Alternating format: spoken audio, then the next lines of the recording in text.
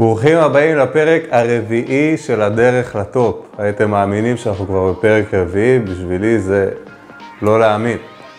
היום היה לי את העונג לארח שחקן עם סיפור מדהים, שכל שחקן שעבר קשיים בקריירה שלו צריך להקשיב לו. היום אירחתי את בניה סרור, שחקן גלבוע גליל, שחקן נבחרת.היה, שחקן שעד לפני שנה וחצי היה שחקן ליגת א', שנה אחרי זה הוא פותח בחמישייה בפיינל 4 נגד מכבי תל אביב. בואו נעבור לפרק. שלום, ברוכים הבאים לפרק נוסף של הדרך לטופ. הפעם יש לי את העונג והכבוד לארח את בניה סרור, שחקן גלבוע גליל, שחקן שגם לי יצא לעבוד באופן אישי בגלבוע המעיינות, לכן זה מאוד מאוד מרגש אותי. אז בניה, תודה רבה שבאת. תודה לך.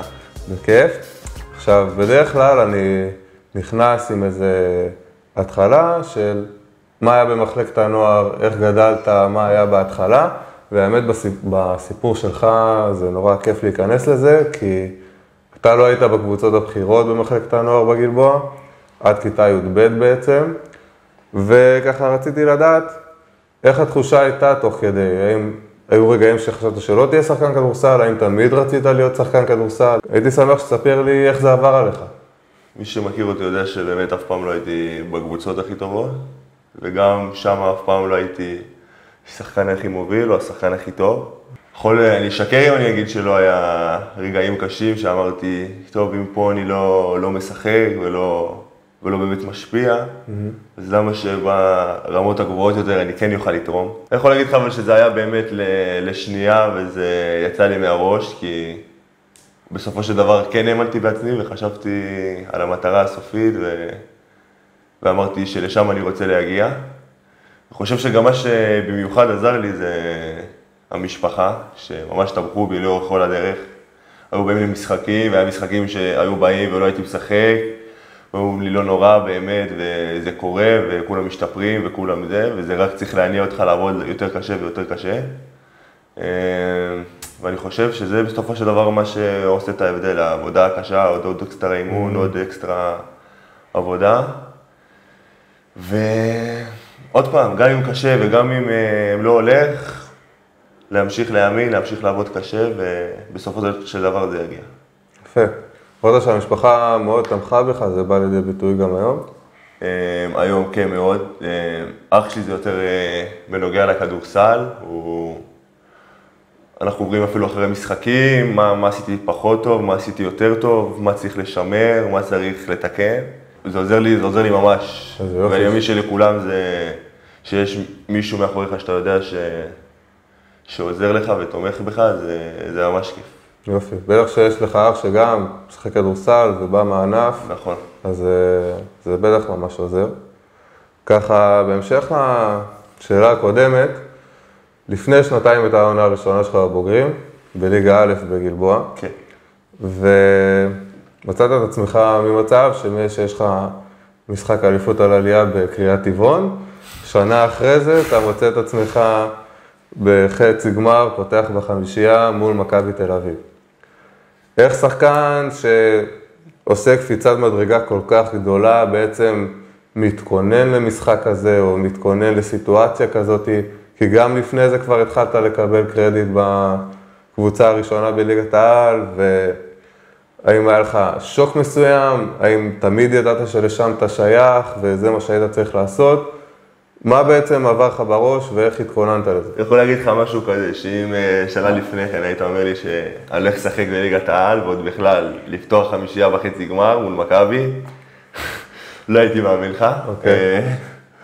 אבל עוד פעם, כביכול הייתי ברמה לא מספיק גבוהה ולא מספיק זה, אבל תמיד האמנתי שאני אגיע. אני יכול להגיד לך שאתה מגיע לרגע הזה, זה באמת, זה רגע שאני מאחל לכל אחד, זה התרגשות מדהימה באמת, משחקנים שאתה רואה אותם רק בטלוויזיה, אתה פתאום שומר עליהם ופתאום משחק נגדם, זה באמת, זה כיף, ואושר גדול. יכול להגיד לך שבאותו משחק ההתרגשות היא פה, היא בשמיים, אבל עוד פעם, זה חלק מהמשחק, וזה באמת רגע שאני מאחל לכל מי שרוצה להיות שחקן.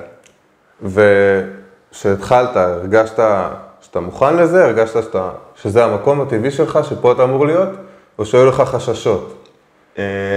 לא, אני חושב שבסופו של דבר שאתה ברגע, במומנט, אתה לא חושב על זה בכלל, אתה בתוך זה. וכשאתה בתוך זה, אתה חושב רק על זה, ומה אני יכול לעשות יותר טוב, ומה אני יכול לעשות כדי להתקדם, וגם שהגעתי כביכול לרמה שרציתי, אני רוצה להמשיך מפה ולהתקדם ועוד ועוד, ולעשות עוד ועוד צעדים קדימה. יופי, מעולה. אני מכיר אותך כבר כמעט שנתיים, ואני יודע כמה העולם הגופני, במיוחד מרכיב הכוח, מאוד מאוד חשוב לך. האם היה איזה רגע שהבנת למה זה יותר חשוב לך? מה בעצם מניע אותך? למה אתה כל כך משקיע בזה? הייתי שמח שנדבר על זה. אני יכול להגיד לך לפני גם כשהייתי ילד קטן, תמיד הייתי הכי רזה ותמיד הייתי הכי חלש. ותמיד אנשים אומרים לי, איך אתה משחק כדורסל? אתה לא מספיק חזק, אתה לא צריך להיות חזקים בכדורסל. ואני אומר רק צריך להגיד תודה לאנשים האלה, כי בסופו של דבר זה מה שהניע אותי לעבוד חזק בחדר כושר ולעשות את השינוי. זה לא היה קל עוד פעם, היה לי תקופות שהייתי מנסה, לא משנה כמה הייתי אוכל ומתאמן, לא הייתי רואה שום שינוי ושום תוצאות, אבל יכול להגיד לך שבסופו של דבר הזמן עושה את שלו. התמדה משפיעה. כן, ועם הזמן זה באמת, אתה רואה את השינויים ואתה רואה אני יכול להגיד לך שעד היום יש לי תקופות קשות, שאני רואה פתאום ירידה משמעותית במשקל או ירידה וזה, אבל אני לא מוותר וממשיך, אני חושב על הדרך הסופית. אני חושב שבסופו של דבר כוח זה ממש מרכיב חשוב בכדורסל, במיוחד בעמדה שלי. ועוד פעם, אני רואה גם על עצמי שזה עוזר לי ממש. כן, אתה פתאום במסגרת אירופאית מצליח להתמודד מול זרים, זה ממש בולט לעין. ככה, בהמשך לעבודה הגופנית, אתה במהלך הקריירה שלך סבלת מפציעות טורדניות שמאוד מאוד הפריעו לך להתקדם. זה פציעות קצת שונות, כי זה לא פציעה שאתה עכשיו מושבת לתקופה מסוימת, יש לך פרוטוקול שיקום, ואז שאתה חוזר בהדרגה וזה מאחוריך. זה פציעות שהן טורדניות, הן איתך, הן מלוות אותך. לפעמים אתה צריך לנוח, ולפעמים אתה צריך להתאמן עם זה. היה לך גם בכתפיים וגם בשוקיים, נכון? איך שחקן כדורסל ברמת ליגת העל מתמודד עם פציעות כאלו שחוזרות, הולכות, שהן לא כל כך צפויות, נקרא לזה ככה? איך אתה התמודדת עם זה? איך הצלחת להשתפר תוך כדי? על מה עבדת תוך כדי? אני יכול להגיד לך שהפציעה ברגליים הייתה לי הפציעה הכי קשה, וקשה מבחינת תסכול. הייתי ממש מתוסכל, כי לא משנה לי כמה רופאים וכמה פיזיותרפיסטים ואורתופדים הייתי הולך, כולם היו אומרים לי את אותם דברים, והייתי כל השנתיים האחרונות הייתי חוזר להתאמן, בסופו של דבר חודש, חודשיים, והכאבים היו באים עם החזרה. עוד פעם נח חודשיים, שלוש, חוזר, והכאבים היו באים חזרה. אני יכול להגיד לך, זו הייתה תקופה לא קלה, תקופה אפילו של תסכול וייאוש, שאתה אומר, מה אני עושה לא נכון, למה זה תמיד חוזר לי? אבל עוד פעם, בסופו של דבר הגיעה הקורונה, שעשתה לי טוב כביכול, עבדתי כמה שאמרו לי תעשה ככה וככה, לא היה עוזר, עבדתי יותר קשה ויותר קשה ויותר קשה, במיוחד על המקום הפצוע, וברוך השם, מרגיש ממש טוב עכשיו, כן, ונקווה שזה ימשיך ככה. שישאר ככה. היו דברים שהתמקדת בהם שלא קשורים לפציעה בזמן הזה? לדוגמה שהיית צריך לנוח ולא יכולת לשחק כדורסל? האם לקחת על עצמך דברים אחרים להשתפר בהם? היו לך מטרות שונות להשתפר בהם? עוד פעם, בקורונה היה טיפה יותר קשה, אבל אני חושב שבקורונה שמתי דגש יותר על החיזוקים, במיוחד איפה שהייתי צריך, במקומות שהיו חלשים אצלי. ובמיוחד איפה שהפציעה עוד פעם, כי זה הטריד אותי ולא משנה מה הייתי עושה, זה תמיד היה חוזר, לא משנה מה. בסופו של דבר, אחרי שעבדתי טוב, זה... יופי, מעולה. עכשיו ככה, לקראת סיום, יש בך עוד דבר מיוחד, מעבר לפציעות שעברת ומעבר לסיפור שלך שהתחלת בו, אתה אולי השחקן היחידי שאומר שבת בליגת העל, נכון? אני וחלפון מהקבוצה. אתה וחלפון, נכון? כן. איך זה משפיע עליך כשחקן כדורסל, מקצועני, ספורטאי, שמזה אתה מתפרנס? איך זה משפיע עליך? האם יש מגבלות כלשהם? האם יש איזה סיפור מעניין שאתה ככה יכול לשתף אותנו בנושא הזה? אני יכול להגיד לך שבכדורסל יש פחות מגבלות, כי בדרך כלל בכדורסל המשחקים הם לא בשבת. היה כמה משחקים שהיו במוצאי שבת, אבל מה שעשיתי זה, בדרך כלל אני יושן במקום שאנחנו משחקים בו, ואיך שיוצא שבת אני מגיע לעולם, זה מרחק הליכה, אני מגיע לעולם ברגל. וגם העונה, אני חושב, במשחק מול מכבי במוצאי שבת, הוא בסוף בוטל, אבל אני וחרן עשינו שבת בתל אביב, ובאותו יום של המשחק הלכנו ברגל למשחק.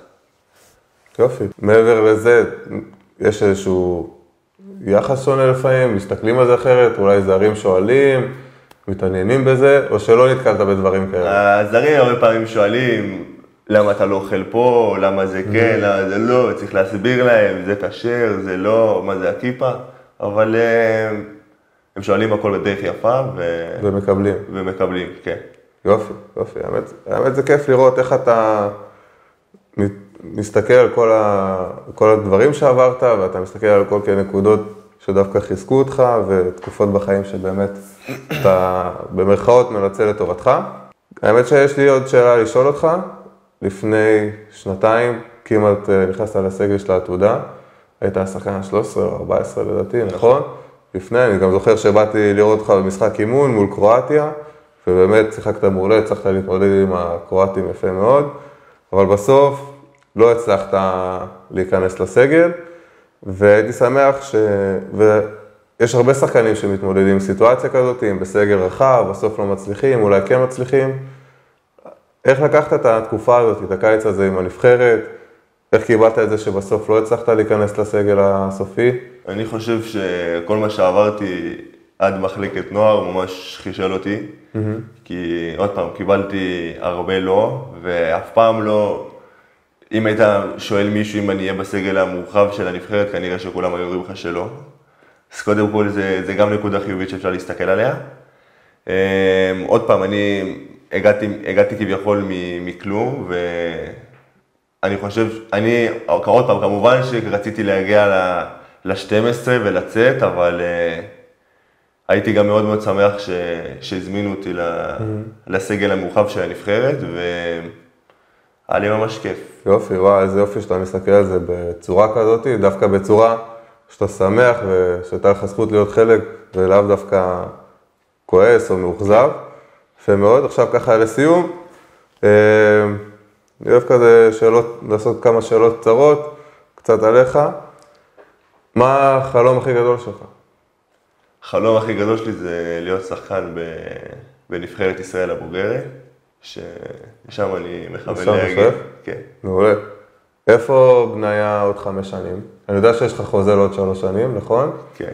איפה אתה בעוד 5 שנים? אני רואה את עצמי שחקן לגיטימי בליגת העל, וכמובן תורם דקות משמעותיות בנבחרת ישראל.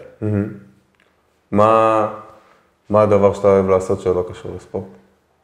בדרך כלל בזמן הפנוי, שאין לי כל כך הרבה, אבל אתה יודע שאתה מנסה למצוא, זה בדרך כלל אני אוהב לצאת עם חברים, אפילו טיפה אקסבוקס, דברים כאלה, אבל... יופי, את הדברים שמנתקים אותך מספורט. כן, דברים רגע, שנייה לשים את הספורט בצד.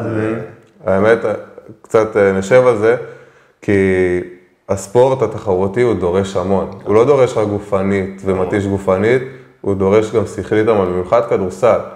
כי כדורסל אתה יותר חשוף, זה משחק של 5-5, ובאמת מצפים ממך להרבה, אז זה יפה מאוד שאתה מצליח ככה לשים את הדברים בצד, לבלות עם חברים, אני חושב שזה מאוד חשוב, כמובן לעשות את הדברים שספורטאי צריך לעשות, גם באקסבוקס, זה מעולה, זה מצוין, אני תמיד בעד הדברים האלו, אני לא חושב שצריך להיות טוטלי 100%, בטח שאתה עובד כל כך קשה, עם זה שאתה עובד כל כך קשה ואתה מצליח, אני חושב שזה מעולה. כן.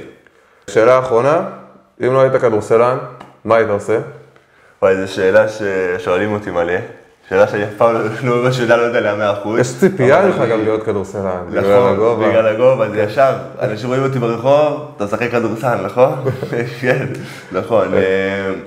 לא, אבל אני חושב שאם הייתי משחק כדורסל, כנראה אולי זה היה משהו בספורט, אני לא יודע להגיד לך מה, קשה לי לענות לך על זה, אבל כנראה שזה היה משהו בספורט, כי אני כל היום חי ספורט ואוהב ספורט. יופי, מזל שאתה אוהב כדורסל גם. בניה, תודה רבה. תודה רבה לך. האמת, ככה סיפור מעניין, גם ספרתי את זה אצל אותם, אני התחלתי וחשבתי על הפרויקט הזה, אם אתה זוכר ברעיון שעשינו עם מרגש בזום, ופשוט אמרתי לעצמי שכולם חייבים לשמוע את זה, מאוד מאוד שחקנים, לא רק בגלבוע מעיינות, אז ככה אני שמח שיצאתי לדרך וזה גם הרבה בזכותך, אז תודה רבה. תודה רבה לך. ונתראה בפרק הבא.